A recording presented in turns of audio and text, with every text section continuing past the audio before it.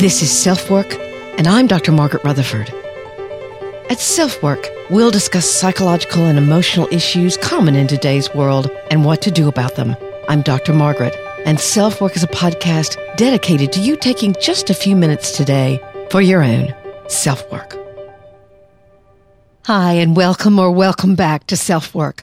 I'm Dr. Margaret Rutherford, a clinical psychologist out of Fayetteville, Arkansas.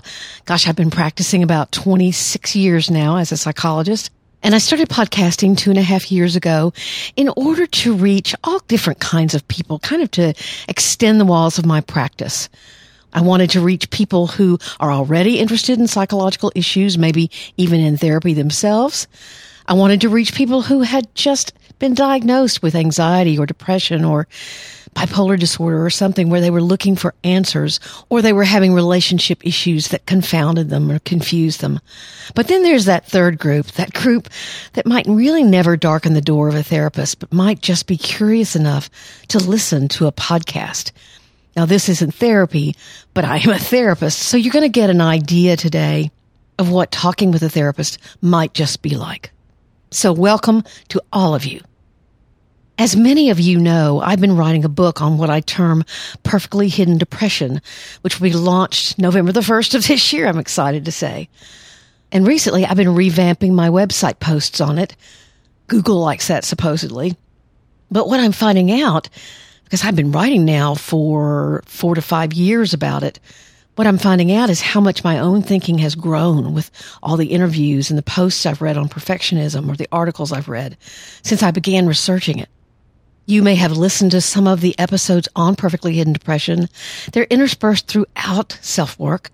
It starts with number 3 and 4, and then there are several others, or at least 4 to 5 others. So if you're interested, perfectly hidden depression is a syndrome which actually has 10 characteristics, most of which have to do with perfectionism, taking lots of responsibility, not having access to your painful emotions, being a friend to other people but never letting them befriend you, really, truly. And I'm so concerned about it because our suicide rates are growing, and I'm afraid perfectionism has something to do with it. So today we're going to do another installment of a perfectly hidden depression post, because one of the things that I'm discovering is that when you challenge your own perfectionism, grief may be waiting for you. In fact, that grief might be part of why you were hiding in the first place.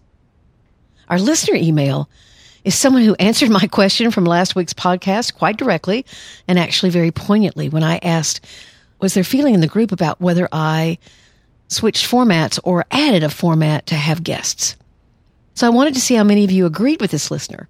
I could see her point, so I'd like to run it by you. So welcome again to SelfWork. Sit back and we're going to be talking about giving up perfectionism and perhaps discovering grief.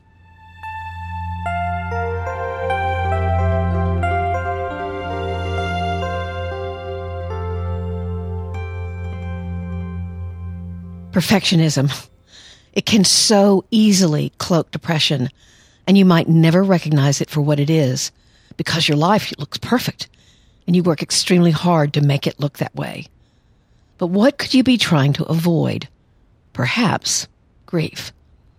Now, I have to admit, I've always been a bit of a perfectionist myself, and it was much worse when I was younger. I can well remember my life being in shambles, just going through one more horrible and demeaning fight with my then boyfriend and later, sadly, husband. I felt so much shame for what I was creating. But it was time for a visit home, and I'd gather whatever pennies I had to my name and buy something new to wear so I could appear as if everything was peachy. I'm relatively sure it wasn't too hard to see under the surface of that charade, but it was so important to me to put it on. But it's interesting. Looking perfect to yourself or trying to put one over on those that love you isn't necessarily the kind of perfectionism that seems to be most devastating to mental health. The kind of perfectionism that is most destructive is the kind where you believe and govern your life by perfectionistic expectations that you sense are constant from others. There's a team of researchers who's really looked at this and published an article in the Harvard Business Review. I'll have that link for you in the show notes. And here's what they say. Yet perfection is an impossible goal. Those who become preoccupied with it inevitably set themselves up for failure and psychological turmoil. They become obsessed with winning, validation of others, and demonstrating their worth through flawless performance after flawless performance. They ruminate chronically about their imperfections, brood over what could have been or should have been, and experience considerable anxiety and even shame and guilt about their perceived inadequacies and unworthiness. So let's look at how all this can get set up. You do something really well.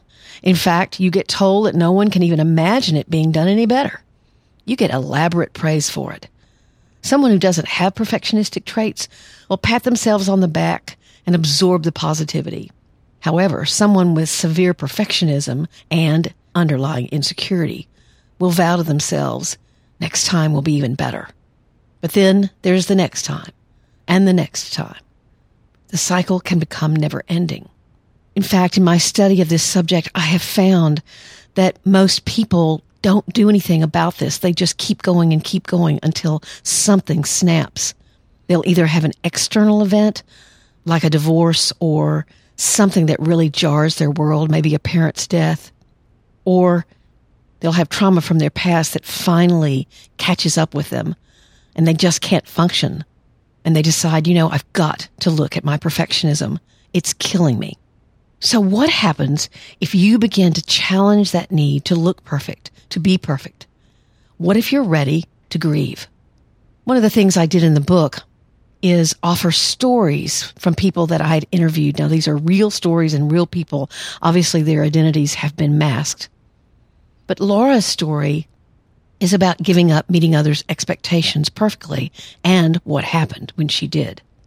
Laura was a 50-something woman who'd been in an emotionally abusive relationship for years. She'd taken the blame over and over for the conflicts between her and her husband, just in order to keep the peace. She focused on raising her kids, volunteering for several organizations in the community, and running an interior design firm that specialized in remodeling. She often did pro bono work for those who couldn't afford her services, was known citywide for her generosity, and never, ever said no.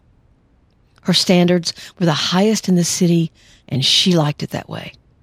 Yet in therapy, finally, for her extreme loneliness, fatigue, and finally recognized depression, she'd chosen to challenge her habit of taking on excessive responsibility.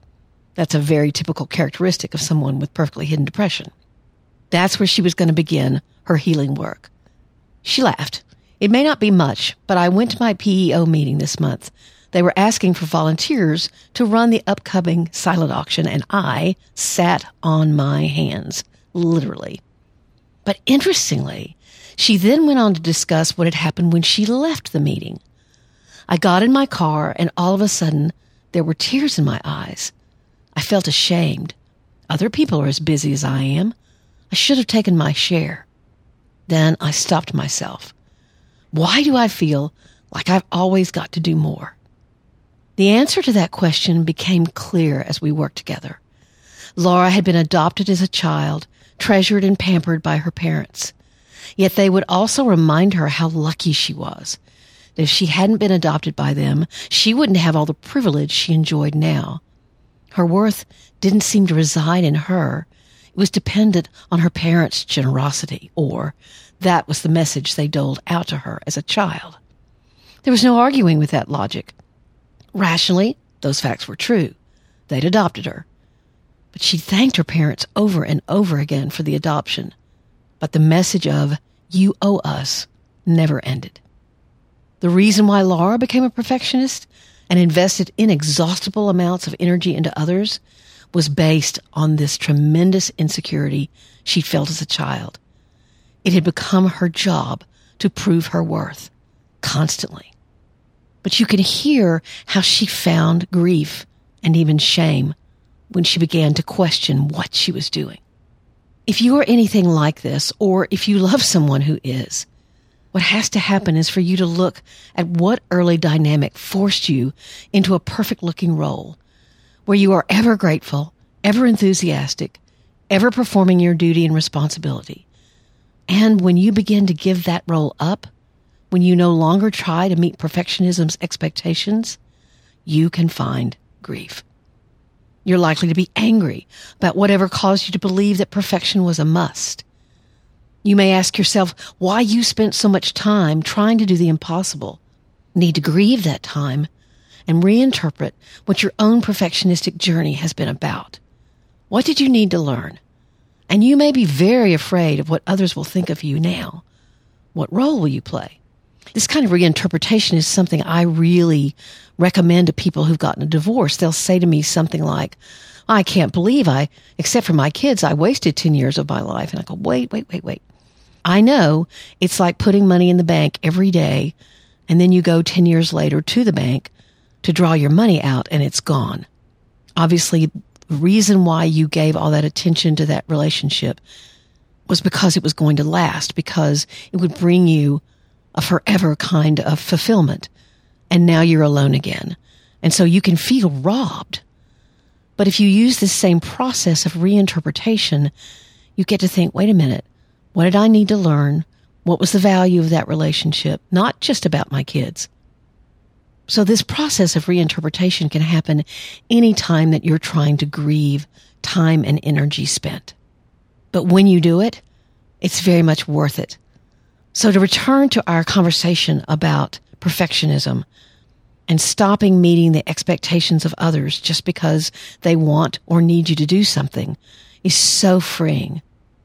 Life can hold true fulfillment when you set your own expectations and work toward enjoying the process, when you respect your own boundaries, and when you believe that your worth is innate.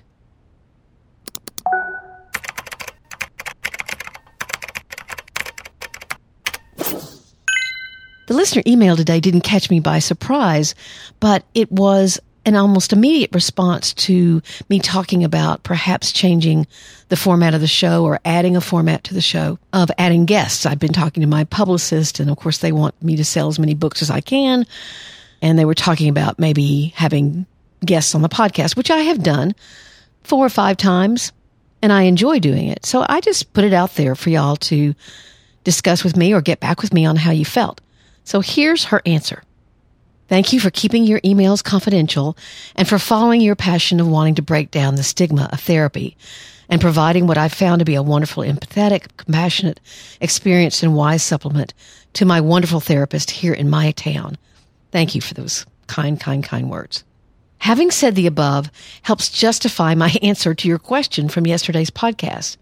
I prefer not to listen to other guests on your show.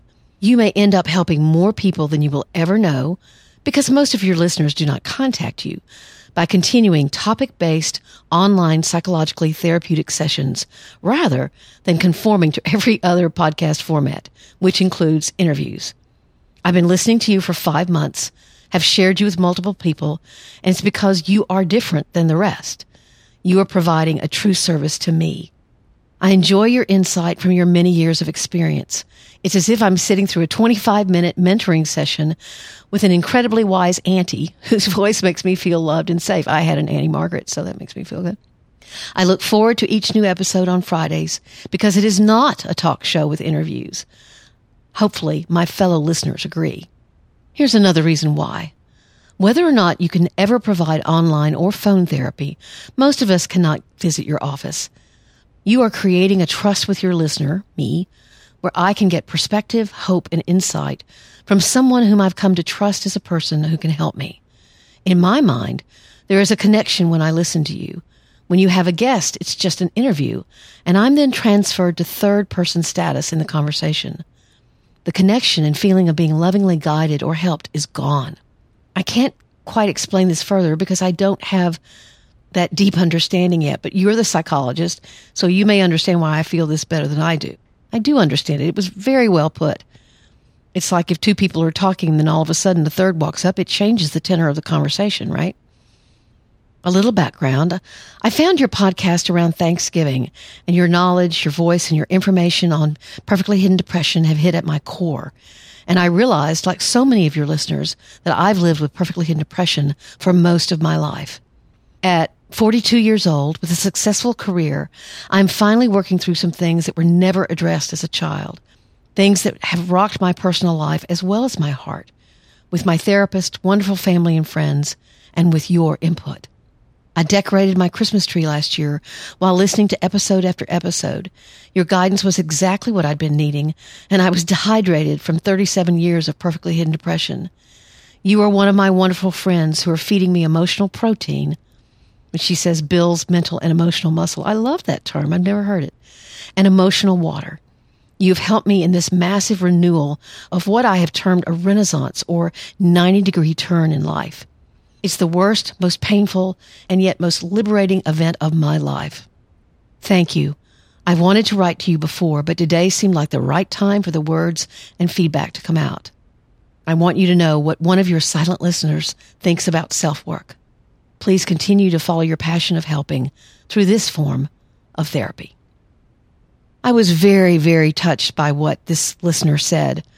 I had kind of a funny feeling about the suggestion myself, but I'm so interested in all of you and what you might want that I wanted to know how you felt. And actually, if some of you want to email me, ask Dr. Margaret at drmargaretrutherford.com and let me know if you agree with this woman or you don't. Certainly I listen to podcasts with interviews all the time and enjoy them, but they are obviously different. Here's my answer to her.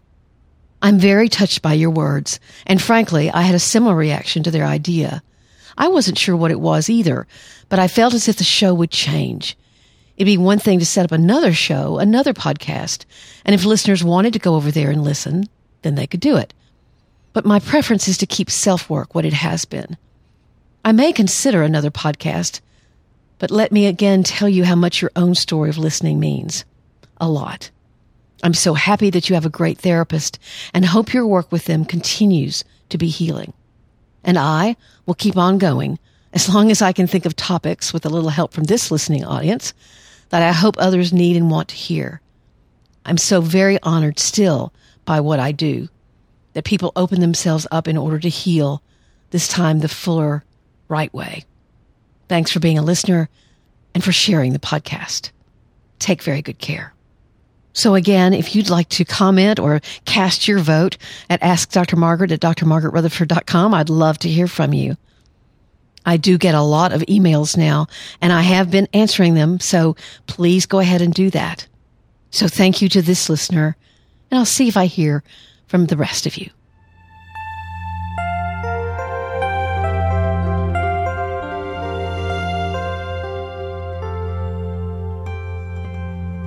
I've already thanked you for being here. I've given you my email address, askdrmargaret at drmargaretrutherford.com. Sorry, I had no idea when I made that up that if it was that long, I would regret it. But at this point, at least it comes trippingly off the tongue. There are lots of ways of getting in touch with me. You can join my website or become a subscriber there at drmargaretrutherford.com.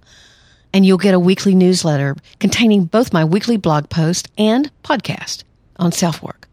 So it's a really easy way of keeping track with what's going on. There'll be a greeting from me and you can hear what's been going on in my life, or with a book primarily. But I'd love to have you over there. I'm also on Facebook, Dr. Margaret Rutherford on Facebook, and I post articles there that I think are interesting, plus my own. And I'm doing something really fun on Instagram. It's called What I've Learned as a Therapist. And let's see, I'm on number 79 right now, I think. I decided I would do 100 days of telling you what I've learned as a therapist. It's been a lot of fun. So I'd love to have you over there. That's just Instagram.com, Dr. Margaret Rutherford. And then there's one more way of getting in touch with me. I've started a Facebook group at facebook.com/groups/selfwork. That's facebook.com/groups/selfwork. There are so many people, almost 700 of us now.